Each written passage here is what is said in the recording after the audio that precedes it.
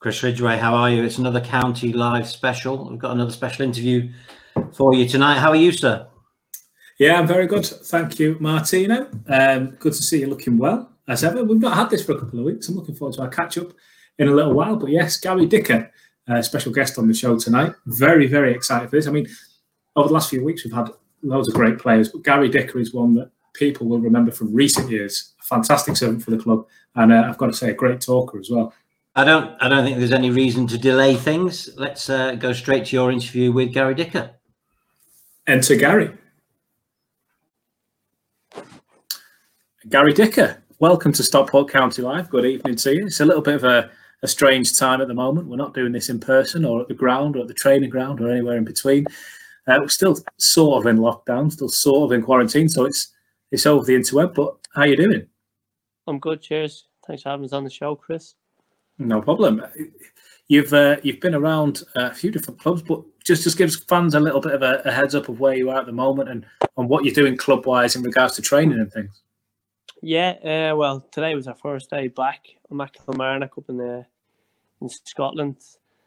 Strange coming back. We came back in 3 groups of 6, a 9 o'clock group, a 1 o'clock or 11 o'clock group, and a 1 o'clock group. Social distance training. Wasn't in contact with any player, doing kind of everything on your own. It was strange. Usually the first day, everyone was nervous. Obviously, first day back. Yeah. I don't know what's happening or what you're doing, but it was just weird. Yeah, you couldn't even shake someone's hand. You couldn't get close to someone. We all had to collect our kit and our boots.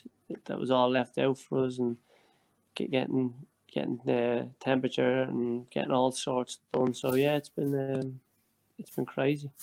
Is there a bit of mixed emotions, I guess, between yourself and your colleagues and even the fans that I'm sure interact with you on social these days, that some will just be itching to get it back. They just want to get back in the game, running, just physically experiencing football again, whatever your role in it happens to be. And I guess there's other people who are just kind of not ready yet, like don't rush it. I'm guessing you're experiencing that from all different, everyone you relate with in the game.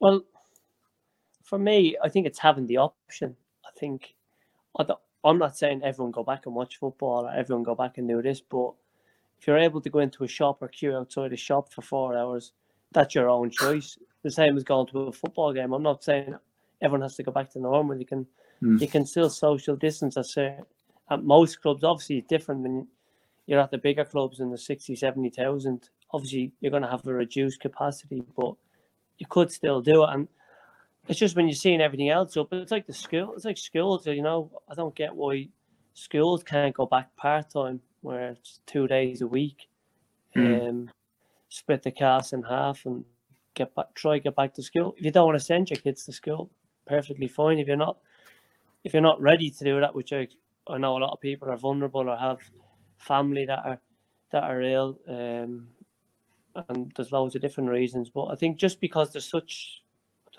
confusion in what's going on and seeing certain things, and you're thinking, well, surely that can't be as good, people queuing up for 4 hours to go in somewhere to a shop. And so, yeah, and football clubs are going to be affected the most as well. And players, I think I touched on it in another podcast. I know clubs are struggling, but it's really the players that are going to struggle. I think mainly probably not maybe our level, maybe all the levels below. You'll have a lot of lads that are playing full time that will probably end up just going part time and having to get a job and maybe thinking, well, I'm not taking a risk again. So you might see a lot of people fall out of football, young and old. Without naming any names, if you choose not to, have you spoken to other players that have differences of opinion, shall we say, some who just aren't comfortable? I know that some of the bigger names that have spoken out, we've kind of seen it in the national media, your Troy Deeney's and whatnot. Have you experienced any players saying that they're not ready? Not that they're not ready. I spoke to a lot of players at different clubs that said they're ready. There's a lad at our own club that his parents are shielding. He was a bit worried, not for himself, obviously. All these people aren't worried about themselves. That's the thing. They're worried about, excuse me, the rest of their family, their kids, their grandparents, their parents, brothers, sisters. So he was not worried. He was just interested, interested obviously to find out what training we're going to be doing, about the testing, social distancing and stuff like that. And the manager and the club spoke to him, explained to him. I spoke to him, and he was in today, and he done his bit of training and then went home. But the manager then said to him, listen, I was there and he spoke to him. He said, listen, if you feel uneasy at any point or you don't think you feel right, like, you don't need to come in. And I think that's the thing. I think people probably forget that you do have the option whether you want to go in or not. And I think players understand that now. I don't think anyone's afraid not to say that they don't want to come in. I think that's the main thing and the right thing. I think that most clubs will be doing. I can't see any club that's going to hold a grudge against a player for not wanting to come in. Yeah, no, that's fair enough. And I think just finally then on the whole post-corona, COVID, quarantine, lockdown football special, just what is the kind of scripts now in Scotland, just for those who maybe don't know the story so well down here? Are they going to play out any remaining games? Have you got any games lined up, or is it just extended training now? Well, they called the league a few weeks ago, which I think it was on the back burner. It was going to be called for a while. I think it was the correct decision, money-wise, what was going to cost. The difficult matter of players being out of contract, having whether you extend players, whether players are going to come back. You're seeing certain players in England in the Championship that have said they're not going to come back. So I think there was so many cons and not a lot of pros for it, and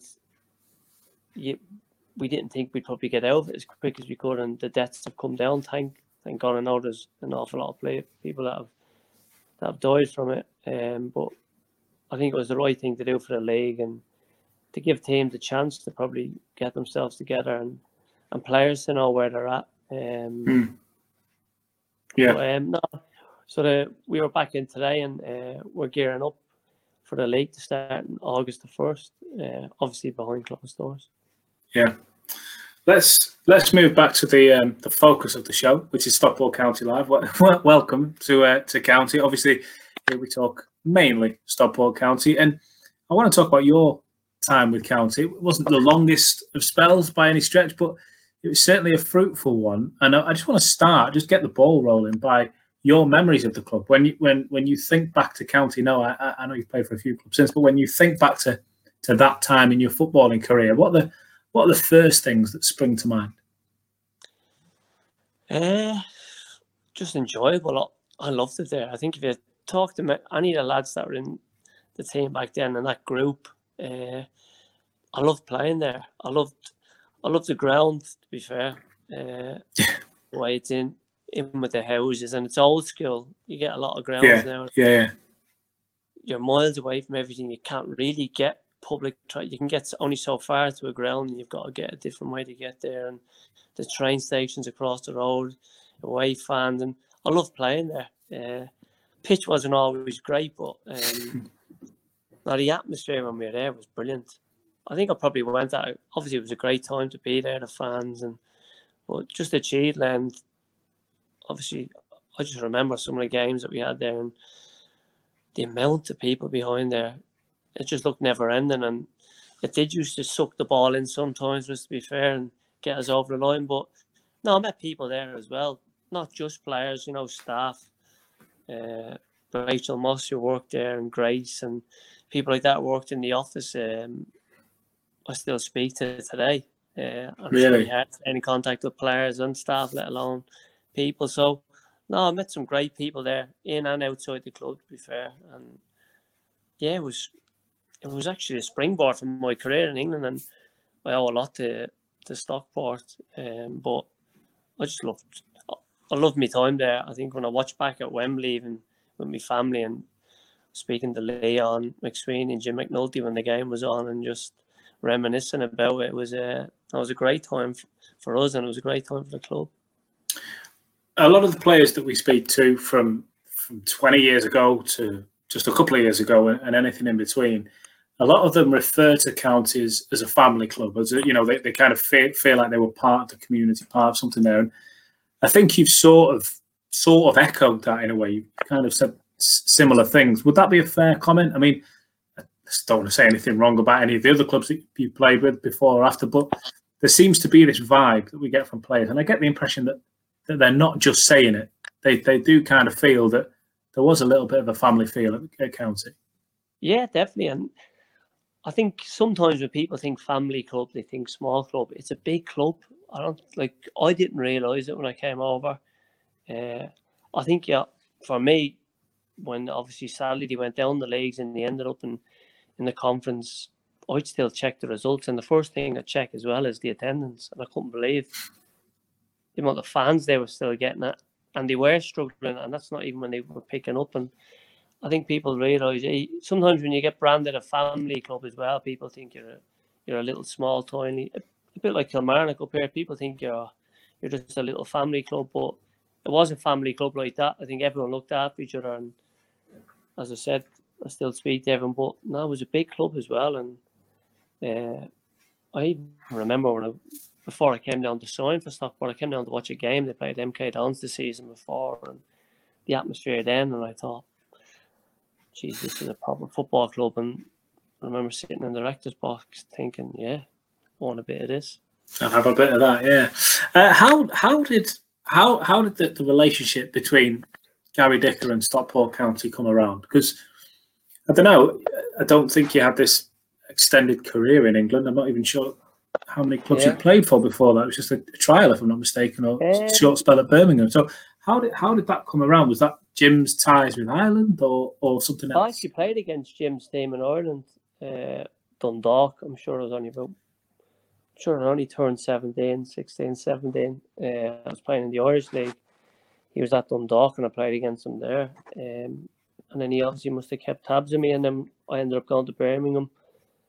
And then I got in touch with him when I was at Birmingham, or he got in touch with me at Birmingham and asked me to come down and watch a game, as I said, and I came down, and I think straight away I said, oh yeah, I want to come here and I want to give it a go. And they paid a few quid for me, not a lot of money, but back then it was probably for a club in League Two. There wasn't many clubs buying players.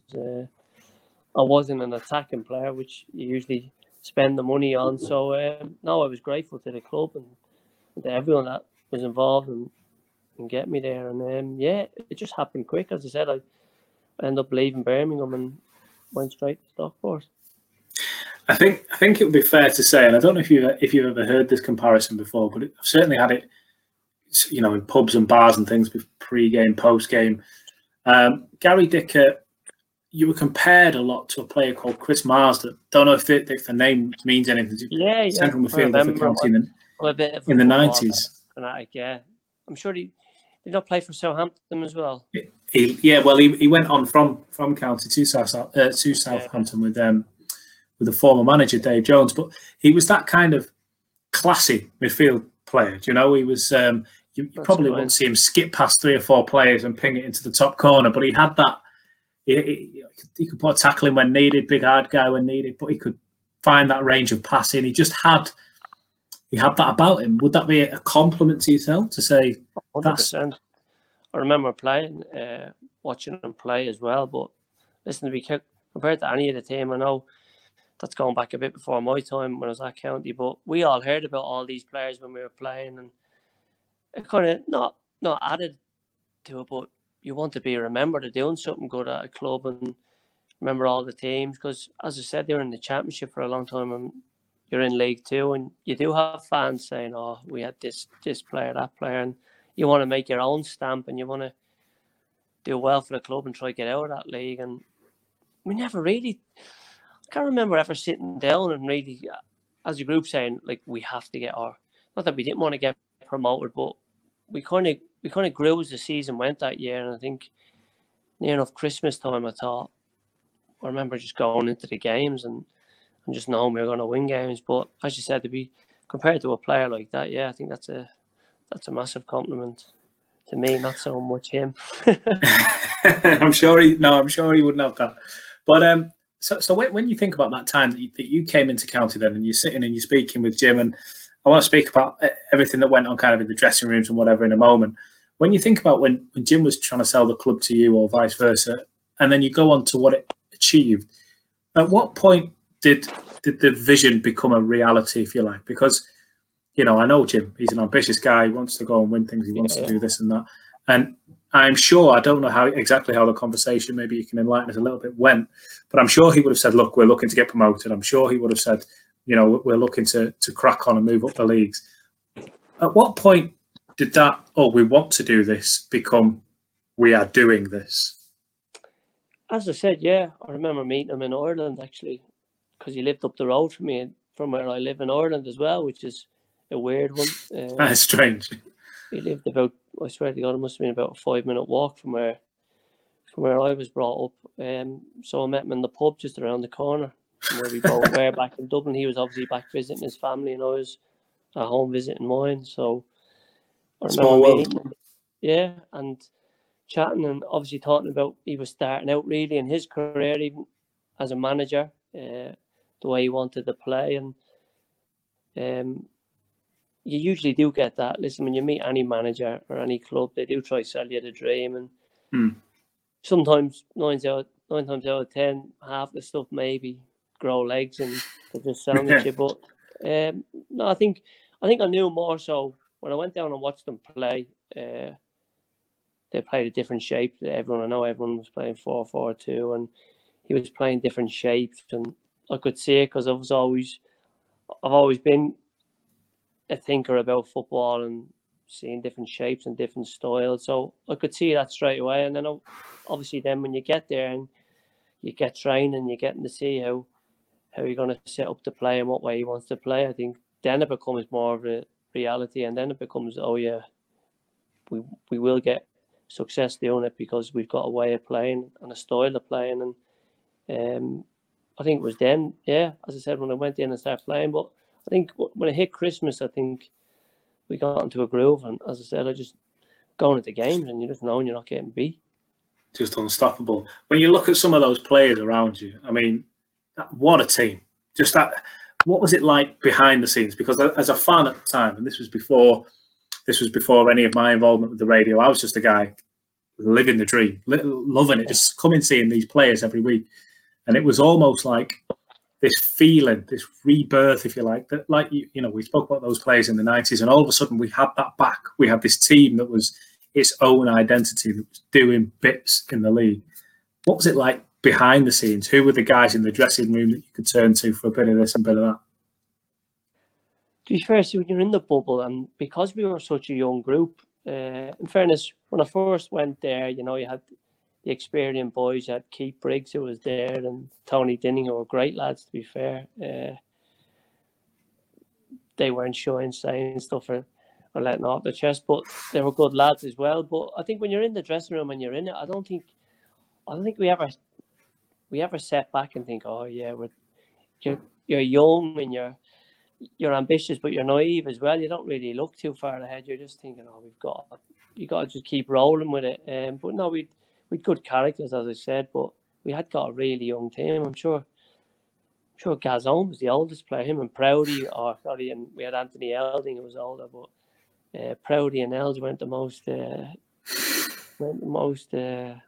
sure what the word, mature out of the group, I'd say. But no, we had a good dressing room, and I think everyone was just enjoying being there and playing, and you weren't getting too far ahead of yourself. I don't think anyone was rocking about giving it the big one other than Dicko, but that was just Dicko's personality. And it's not until you know him that you realise he's a great guy, Dicko. To be fair, I played with him at Brighton as well, and people probably read him the wrong way, but he was great in the dressing room. He was unbelievable for Stockport when I was there. So no, we had a great mix, to be honest with you. And as I said, when you're in football, you're in a bubble, and if you do let it go to you, that's when you start nosediving, to be fair. So we never really set back, and you never really enjoy it as much as you do. In fairness, I did enjoy the the 2 weeks after Wembley. But no, we're in the dressing room. I think we're all just hungry. I think staff, players, everyone at the club, fans. I think everyone was just, as you say, was just hungry for success and wanting to do well together as a group. They weren't real individuals. Let's speak about that Wembley trip. I'm assuming he did, but I don't know if Jim relayed to you the fact that County had been to Wembley a few times in the past and come so close, yet finished so far. It never quite come off. Just describe to us, if you would, that whole journey, starting with the Wycombe game, if we're honest, but the whole kind of playoff roller coaster, call it what you like. What, as a player, being in that? Playoffs were unbelievable. It was a great experience, to be fair. It's just, I know all games are pressure, but that was when pressure was on, you know what I mean? The playoffs, you're extending your season. We were obviously, I'm sure we were the last, I think they flipped it now, but we were the last game in the playoffs. I'm sure we were all the other playoffs. So we were training for 2 weeks, and it was a bit like, can't train for an extra 2 weeks, 3 weeks out of your holidays and not go up, you know, that way, or not even get the Wembley. Yeah. If we were to get the Wembley, it'd be even worse. And I remember that Wycombe game, it was roasting down there. I'm sure it was roasting down there. And big rains, he went off early doors, I think. And Jim McNulty came on. Jim was brilliant for us. I was probably surprised Jim wasn't playing. He was probably, people go on about county players, but for me, if he hadn't got the injury he got at Stockport or at Brighton at that time, I thought Jim would have been, because he could play left back, he played centre half. His engine was unbelievable. Yeah. He was brilliant on the ball, composed. He was quick. He was tall. He had a bit of everything. And I remember Jimmy coming on that day, and we went 1-0 down, and there was a bit of, obviously the two managers were going at it in the press a bit before that and stuff. And we were all young boys, and we weren't really, well, we were used to local press, and you maybe get the odd bit of press in Manchester, but we weren't really used to being big interviews on Sky and stuff like that. So, it was... Look at you now.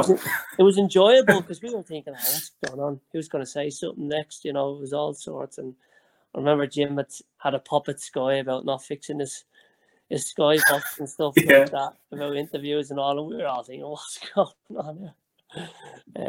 But no, it was great. And then the game, as I said, and Gleese's goal that day was unbelievable. Have you seen a better goal? You can be honest. Have you seen a better goal than that one? I think just for everything that was involved in it, probably not, and just the emotion. I remember I crossed the ball into the box, had snow on it, came back out, and he just hit it. And Gleese as well, what a player Gleese was to play with. Great guy as well. And when he hit it, I just remember carnage behind the goal. And it was perfect. It couldn't have been better, with the fans behind the goal. And I remember people spilling over onto the pitch. And I know people probably think, you're over celebrating, but we were young lads, and it was a massive game, and everyone probably thought, they're getting a bit ahead of themselves. It's only 1-1, you know what I mean? The way we celebrated, but as I said, we were in a bubble. We weren't worried about any of that and thinking about that. We were just enjoying the journey, as they say. And when that went in, it was just, and I think we were confident, because even though looking back at that Wycombe team, I remember I was talking to Leon and Jimmy about it. There were a lot of experienced players that day that had been about and played at a really good level, and compared to our team, it was so much younger. So I think we were confident. I think that was the confidence we had. We thought, we're getting back to our place and we'll beat them. Mind you, we didn't play great in the second game. It wasn't a great game. And Dicko scored an unbelievable goal that day as well. One of the nicest, one of the best guys I've spoken to in football, we had on the show here 3-4 weeks ago, Peter Ward, who just raved about that. He raved about the whole squad, and you can tell how much it means to him. You can tell, in fact, he even brought up that whenever he's got a bit of downtime, he just watches those old highlights again, in particular the Wycombe goal. And everything about it, he was just kind of basically say what you've just been saying about the lads being young and loving every moment of it and everything else. But I did ask him about those comments in the media, particularly from Paul Lambert. I mean, not to dig up old ghosts or whatever, but Yeah, they felt a little. They just didn't feel like cricket, you know. Did that spur you on at all? For the record, Wardy said no, but for me, it must have. If nothing else, it riled the fans, and that gave them more energy, which maybe Tom. As So I said, I don't know. It was new to us. It was probably more as if to say Jim and Wardy had probably been around the block and seen it more and been involved in it more, been in the game and more experienced. As I said, we were all just laughing about it, and not in a bad way, but just thinking, oh, this is a bit of crack. Two of them going at each other, and yeah, maybe it did up the ante a bit more for us, but no, it was never really said, to be honest. It didn't matter what somebody said. Obviously, it might add to it. I think it added a bit more to the game, obviously, but no, I probably agree with Wardy. Wardy was a great guy. Listen, I know he went in and managed after that in a hard situation, but when I was there, and I'm sure he collected me a few times, or collected me from the train station that time when I was coming down to watch the game, and then when I signed, and he was a great character, Wardy, and he was a great guy. He was a good guy, great laugh, was serious when he needed to be, and he was a massive part of it back then as well. I think he can be easily forgotten because obviously all the stuff that went on after when he got the job, he probably looks back and probably thinks he probably, I don't know if he probably had waited maybe a little bit more and took over and it was a bit more stable, the club. But no, Wardy had a massive part, and he was massive in the dressing room. Wardy was always joking and laughing and doing all sorts, to be honest. I agree. I couldn't help but feeling for him, but I can't think of too many examples where a manager's spell doesn't go as planned, shall we say. Yet it's just not even. No county fan would ever bring it up when you speak about Peter Ward. He's held in that high regard, you know. Yeah. He's just one of those guys. But to bring it back, so we get past Wickham. Paul Lambert's in the rear view. We're off down to Wembley. Like I said, I don't know if you were aware. I'm assuming that you were. That County had tried that hurdle a few times in the 90s, and it, for one reason or another, hadn't happened.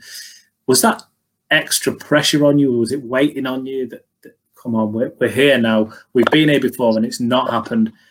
I mean, maybe even Jim, you know, as a player didn't happen, but as a manager, can it now happen? And then when it does come off, does it make those celebrations even higher, if you like, even more exuberant?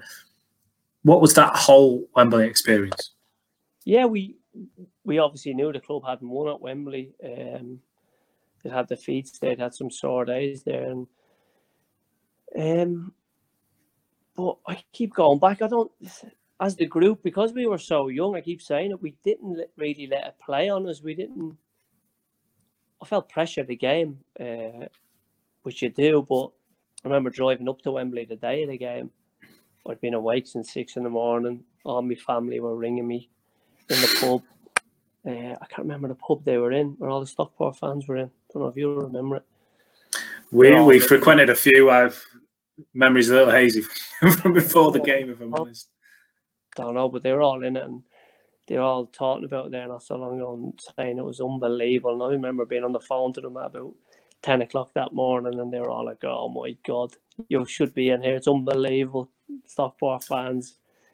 Everyone's going mental. But I just remember driving in, but I don't think it played in people's mind that we hadn't won there before. I think just more nervous about the game in general. And I remember driving up and seeing the arch and looking at Jimmy, and I was thinking, "Oh, couldn't believe how big it was." You know that way. I remember thinking days. It was good nerves, because as you do, you get nerves. I didn't really say it to him. I just thought it only redone. I just remember thinking, wow. And then we went in underneath the ground, and you felt, not that you didn't feel, but you felt, right, this is what it's proper like to be a proper footballer, being in a big ground, coming in underground, reversing back in the bus, and then getting into the dressing rooms. Dressing rooms were massive. We had small little dressing room at Stockport. Just getting there and walking out to the pitch, it was was unbelievable. You probably don't. We did appreciate it, but you probably don't. But you don't soak it up as much because you have a million things going on. I'm panicking, thinking, hoping all my family get to the ground. No one's lost the tickets or anything that's going on. But yeah, just the build up to. I remember going down to London and we stayed in a lovely hotel. It was proper fancy hotel. We were in. The club looked after us, to be fair. Jim and Wardy made sure we got a decent hotel. Like that. So yeah, it was just, I just remember the day. I just remember waking up so early and shitting it, thinking, oh no, I woke up too early. I need to get back to sleep. And then my phone was ringing and I was thinking, oh, couldn't get back to sleep. And then there I'm having the best time ever. And I'm thinking, you know what, I'd actually like, I won't mind switching with one of them and just being there for an hour and just having a crack. Just because they're living a different dream and they're living a different moment. And honestly, my family still talk about it, even though they all watched it on YouTube and it was on, as I said, and they all loved it, to be fair. It was one of the days where they've all looked back on and thought, what a day that was. And as a player, as you said, yeah, I think just building up to the game, I was nervous, but I think once the whistle, I think I had a bad touch early on in the game. I thought, oh, here we go. Don't start. Here we go, yeah. Then after that, I think we settled down, and even though I've watched it a few times, we were in cruise control. I know we conceded 2 goals, which were avoidable, but I never felt, as I said, I think I touched on it earlier, we just knew we were going to win. It was just one of them days. We knew if we showed up and played well, we were beating them. Didn't matter who we were playing there. Pitch helped us. First time we played on grass all season. But we knew going there, the pitch was big, we had good players, we knew we could control the game. And we did control the game. Even when we hadn't got the ball, they never really hurt us other than the goals. I know it's easy saying that they scored 2 goals, but I never felt nervous in the game. There you go, even when we went 1-0 down, I didn't think, oh no, how are we getting back into the game, which you have sometimes as a player. I never felt that. Do you have any memories of, like, for any minute while you were on the pitch, did you consciously just snap out of game mode just for half a second and think, I'm playing on Wembley, on TV? At any moment, did you just have a conscious moment of what is happening right now?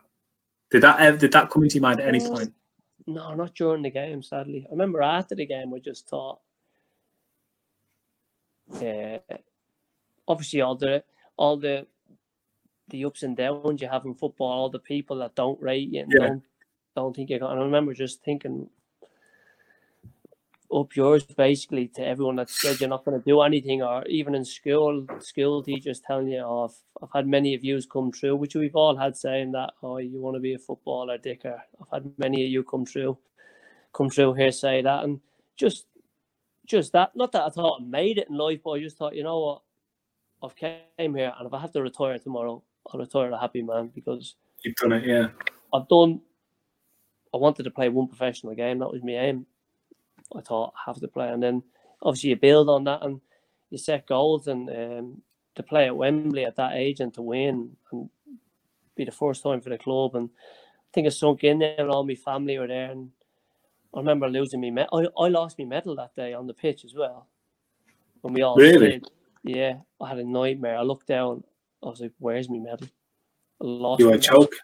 You not got it back now? I did get it back. I had to walk up and down the pitch. While the drug testers were looking for me. I was like, I'm looking for my medal. I've lost my medal, because when we slid, obviously it came off the ribbon. I was thinking, oh, it would be me. I have lost. And obviously, you can't get another one because there's only a certain amount. Yeah. But even walking up the steps at Wembley, all them, look back and it's just, yeah. I remember every tackle. I remember every pass that day. I remember everything in most games, but I think with that game, it sticks out. Even when I was watching it back, I knew what I was going to do next, and I knew if I was going to give the ball away or if I didn't make the right choice. I knew what was happening when I was re-watching it, and no, it was great to watch it back, and as you said, to relive it, because you don't take it in enough. Even though you do take it, you try take it in, but you're already thinking, oh, next season, league above. Yeah. That's how it's weird. That's how, and I know you try and enjoy it, but that's who you are. You're built as a footballer. You're built like that. You can't help it. And if you do, that's when you usually go off track a bit. But I remember even after that, the celebrations in the hotel, my family and stuff like that was unbelievable, to be honest with you. Yeah, it was just the whole day. It couldn't have been a better day. Put it that way. Yeah. I know the weather was terrible, but it was. You take it. You take it. It's a small price to pay. Let me ask you, just moving on. I spoke to you briefly off there about, I might bring this up. I saw that you did the question and answer session on Twitter with the club a couple of weeks back. Very good, very informative. But there was one incident I have to ask you about, and it involves trying to get to a game on time. If you could just relive that little fable for us. It was Oldham at home. I'm sure it was a Friday night game, and they were bringing back the Friday night games that they used to do previously before. I remember Wardy talking about it, saying how good they were. We were playing Oldham. I think they were flying. I think they were top of the league. But they hadn't been beaten. So me, Johnny Mullins, and Leon lived with me in Northwich, and so did Johnny Mullins. So we all used to take turns travelling, but I'm a bit of a weirdo. I hate travelling with people. Or I like being on time. I like getting places there. Leon was a disaster. If you have to be somewhere for 1 o'clock, Leon would leave at 10 to 1, even though it takes 20 minutes to get there. I'm like, Leon, what you doing? So we used to travel in separate to train and anti-games, even though we lived together. I was joking. Because he was a disaster. Anyway, it was a Friday game. So Johnny, we were taking turns driving and usually for a game. So Johnny was like, oh, I'll bring us. So we're in Johnny's car. And we went far off. We were like two exits, I think, from the ground. I can't remember the name. What's the main kind of road that leads into... You come off the roundabout and you go into Stockport that way. I can't remember. Oh, up through Cheadle, you mean? Yeah. Right near Roscoe's and all. Yeah. Yeah. So we were about we weren't far now, to be honest. But where we broke down, it was a good in a car. It was about a 2 or 3 mile run to the next exit. But Johnny's agent had come up from London. I think he was from London, so he was at his house. So he was driving, and he ended up going past us. And was down the road, obviously, and he was making his own way or going for something to eat before it. But Johnny said, "Just follow us to this point, and then you can go." Basically, all of a sudden we got a flat tire, and we're all looking at, "You're having me on." So me and Leon's like, "Oh no, you're having me." So we're all like, "Oh," we're like, ring your agent." Obviously, we all had phones, but it was only the Nokia back then, and Johnny's like, had to have credit and stuff. So Johnny's ringing them, saying, we broke down, like, wait for us at the next slip road if you can. So honest to God, the 3 of us are running down the road in a Stockport tracksuits. I don't know how we didn't get arrested. We're running in the hard shoulder.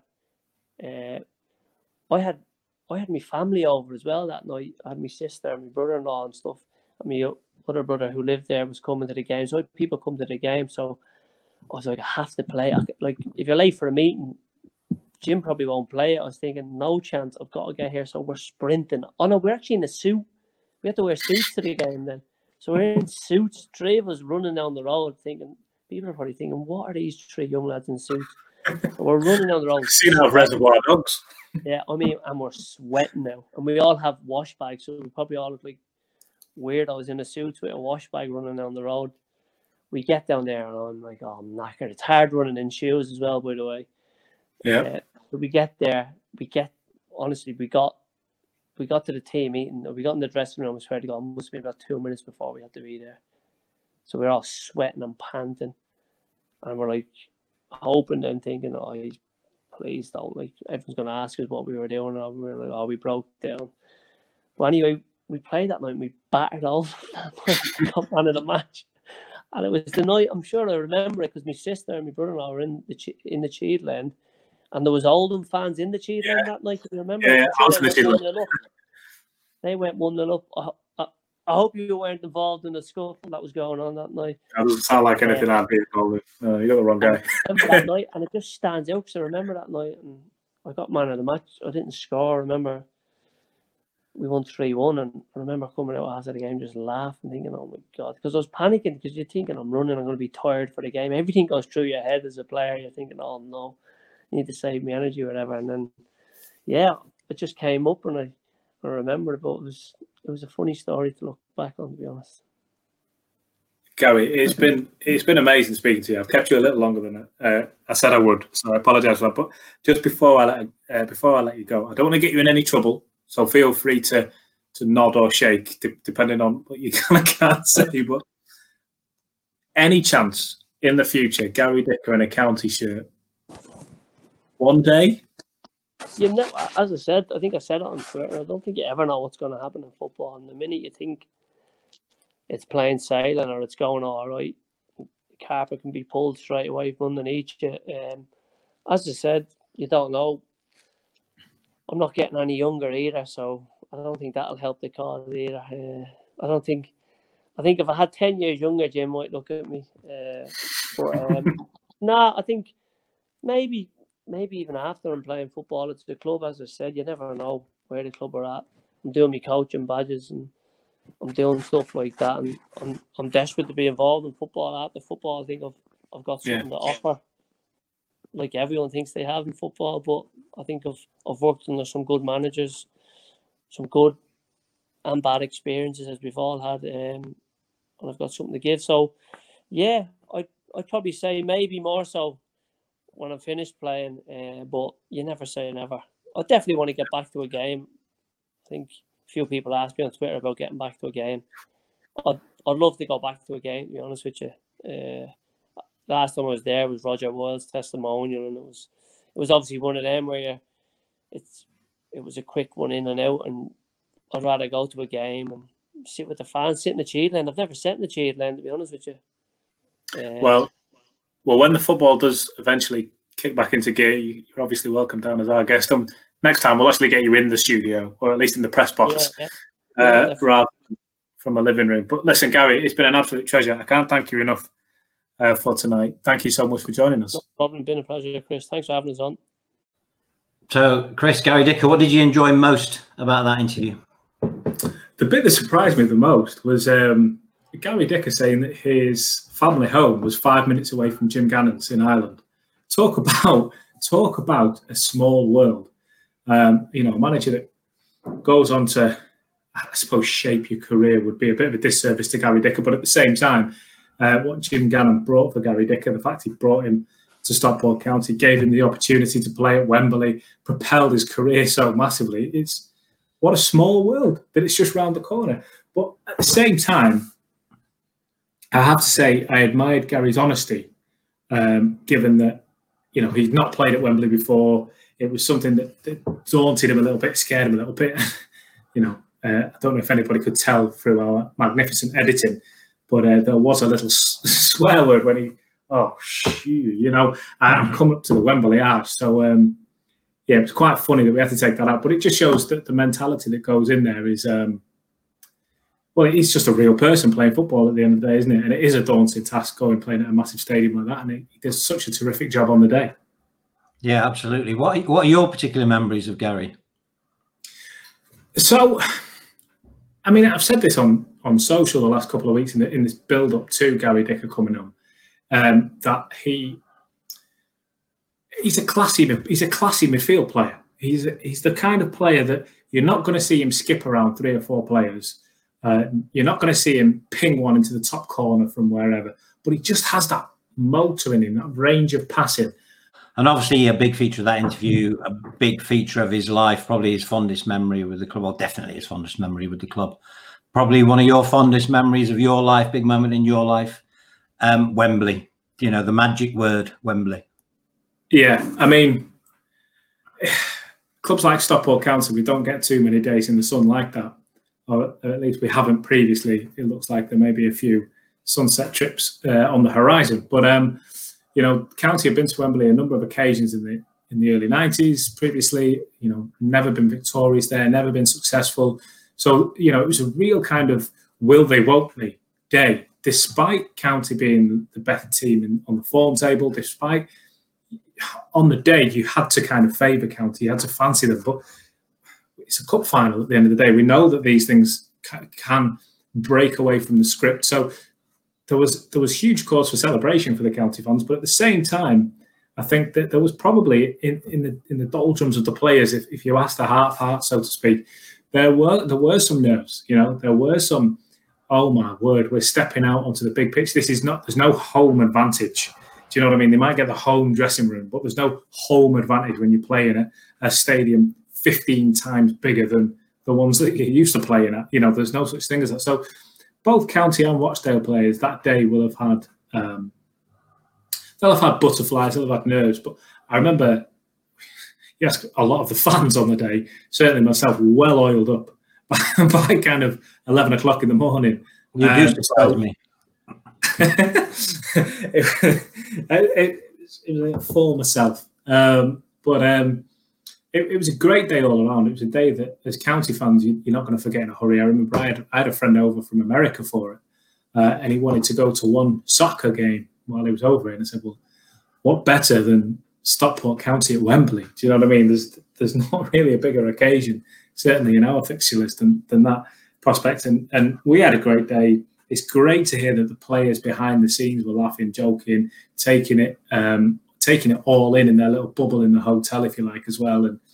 And it's just another angle, if you like. I mean, there was thousands of different angles that day. Thousands of different memories were made that day. Every single person you speak to will tell the stories slightly differently, and everyone will remember their own thing. So to hear from such a pivotal player that whole season, not just in that game, but that whole season, to hear his memories of it, his fond memories, and to hear how he's done well, I think post-county, you know, playing for clubs like Brighton is, I mean, they're Premier League now. Do you know what I mean? That's the quality that Gary Dicker possessed. That's the quality that Jim Gannon unlocked in him. And it's just, yeah, I'll never tire of hearing Wembley stories, especially not from those guys who made it happen out there on the pitch. Excellent. Apologies for dogs barking and cars going past, but it's very hot, so the windows are open. But, you know. Well, I didn't even hear them. I didn't even hear them. Live TV. I played at Wembley twice. Really? Yes. Is that more than Gary? Come on. Come on. Tell us this. At the old Wembley. First time I worked on Euro 96. So I worked for UEFA on Euro 96. And I was a media manager. So I was in charge of all the photographers at Euro 96. Stuff like that. Was that the tournament with Stuart Pearce doing the big screen? Yes, and he ran, and I was behind the hoardings where he ran right at me and almost screamed in my face. Wow! And at the end of the tournament, they had a UEFA versus the FA match. And even though I was working for UEFA, I played for the FA. So they gave us all, like, they did the full Wembley experience. So we had like shirts hanging up in the dressing room, and I picked 23, which is Robbie Fowler's number. So I had a like full England kit with 23 Johnston on it. And Roy Hodgson was playing for UEFA. Our favourite manager. We've had this discussion before. Yes, exactly. We could go on for hours about him. And playing for the FA that day was Mick Hucknall as a guest player, and also John Gorman, who went on to manage Spurs for a bit. And John Gorman told me I was a good player because the FA were leading 7-0 when I came on with 10 minutes to go, and I went centre of defence, and they gave 2 penalties against me in 5 minutes. But it was like consolation. You know, I never went near the fella type thing. It was consolation to get me on the scoreboard. So the second time, John Warman picked me up and said, "You're a good player, lad. You're a good player." So that was my first time.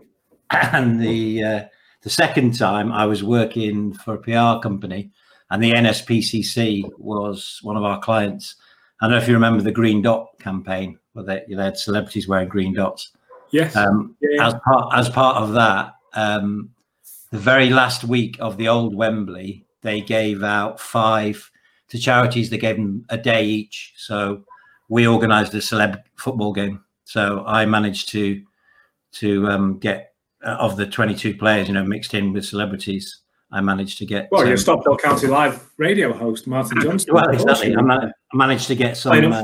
Playing up front next to Robbie Williams, no doubt. So we had, we had the celeb match, and then afterwards they let us they let me pick 22 players to play another game, so of my friends, but they had to pay a 50 quid each to go to the Green Dot campaign, but got to play at Wembley a second time. You pay 150 quid to play Wembley. Yeah, of course. It's massive. I mean, it's not. I'm sure I've actually played on pitches there. Was that the Arch? Was that Wembley with the Arch or the Towers? Wembley with the Towers. So wow. There you go. That's my Wembley memories. Can't quite match Gary Dicker, but there you go. Will you sign my shirt? I certainly will. What, the shirt that you're wearing now? Yeah, this one. I'll take it off. So tell us about County and what's the state of play with the National League at the moment? So, as we kind of predicted, National League it will be for County next season, or at least that's how it looks at this moment. They've gone with the points per game system. As I understand, there are still logistics to be sorted out with the fact that there is clubs not sure whether they can take part in the playoffs in both our league and the two parallel leagues below us, the North and the South, because obviously there has to be a minimum number of teams to enter those.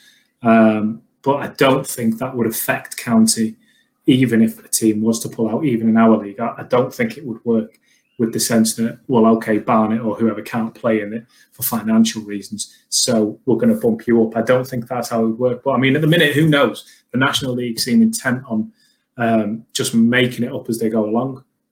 As I understand it, they were really, really late in letting the clubs know before they announced it themselves, to the point where it was only a couple of minutes in between letting the club know and broadcasting it out to the world.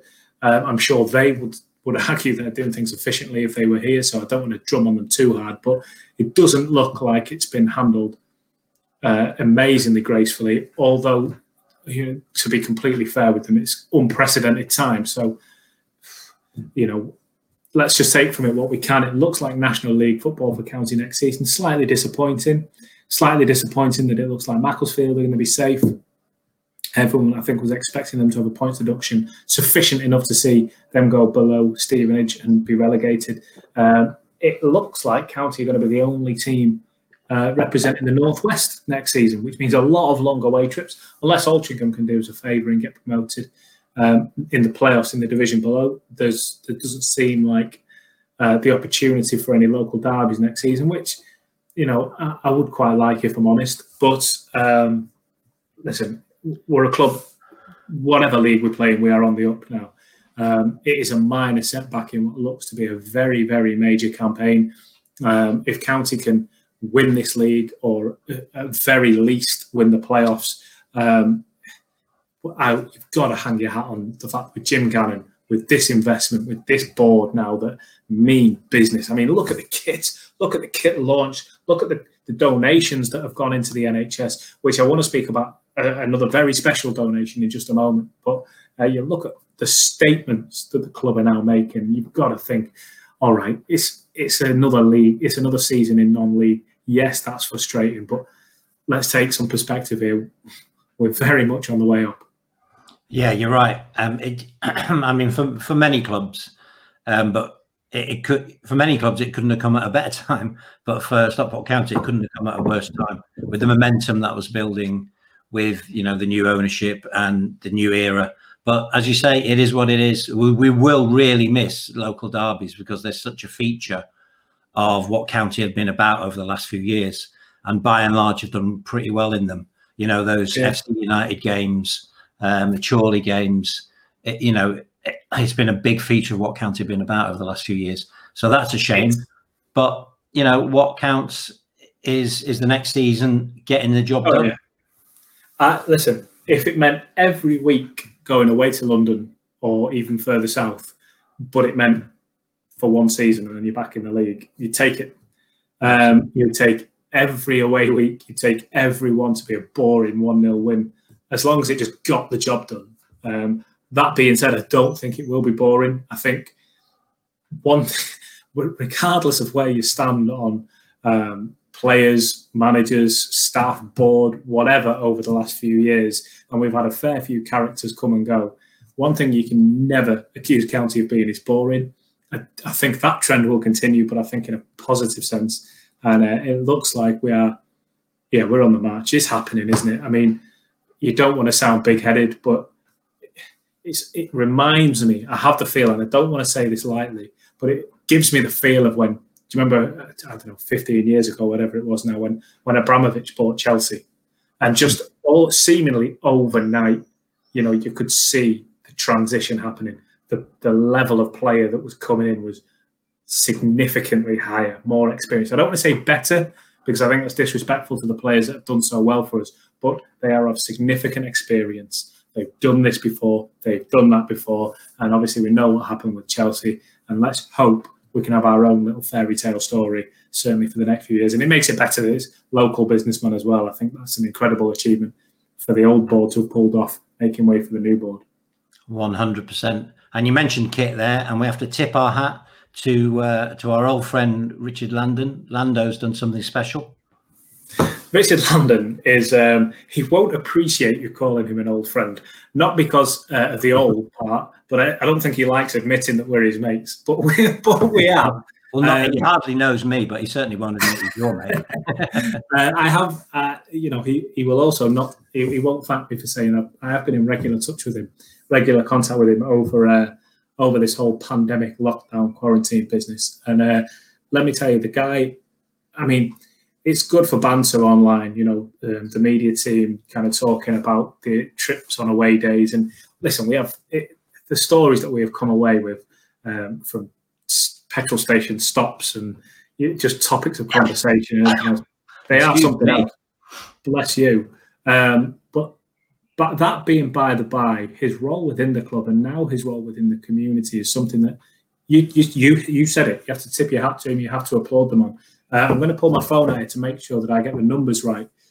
So Richard has been running this NHS hoodies for the NHS campaign with his company JR Sports. If you're a local football team, a kids football team, sports team of any kind, then JR Sports really are the pinnacle of where you go. This is not a paid sponsorship. He's not paying us any money for this.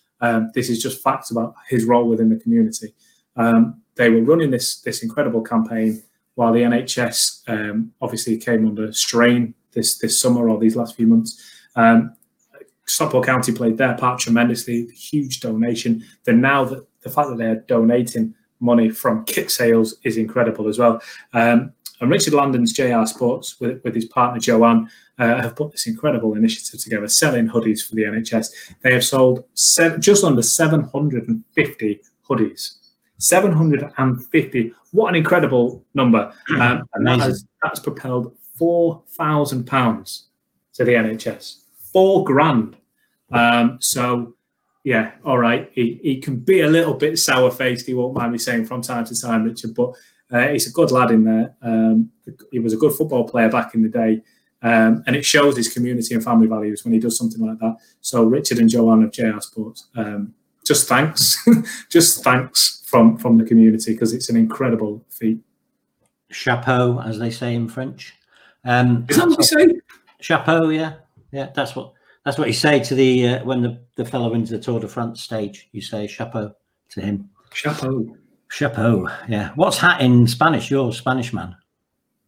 You've caught. So you don't know. Gorro. You just made that up. Gorro, bufanda, chaqueta, zapatos. That's what you get when you're getting wrapped up. But I don't think we're going to be seeing any cold weather anytime soon.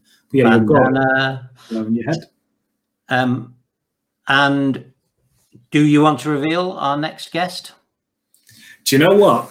I'm having some fun with not doing this. So I'm not going to reveal the guest. I am going to say what I've said online. I've said it's you could informally call this our classy midfielders season at the moment, given that we had Gary Dicker on today. Next week's midfielder that we have online on air, I can reveal he is midfielder. If Gary Dicker is a Bentley in the middle of the park, then this guy is a Rolls Royce. Let me tell you that much. He is the pinnacle of central midfielders. I would go as far as saying, quote me on this, put it out to the world, next week's guest is the best midfielder alongside Peter Ward that we've ever had. Well, can you guess who it is from that? We'll be back next time with the Rolls Royce himself, the best midfielder County have ever had, alongside Peter Ward. Chris, thanks. Thanks, mate.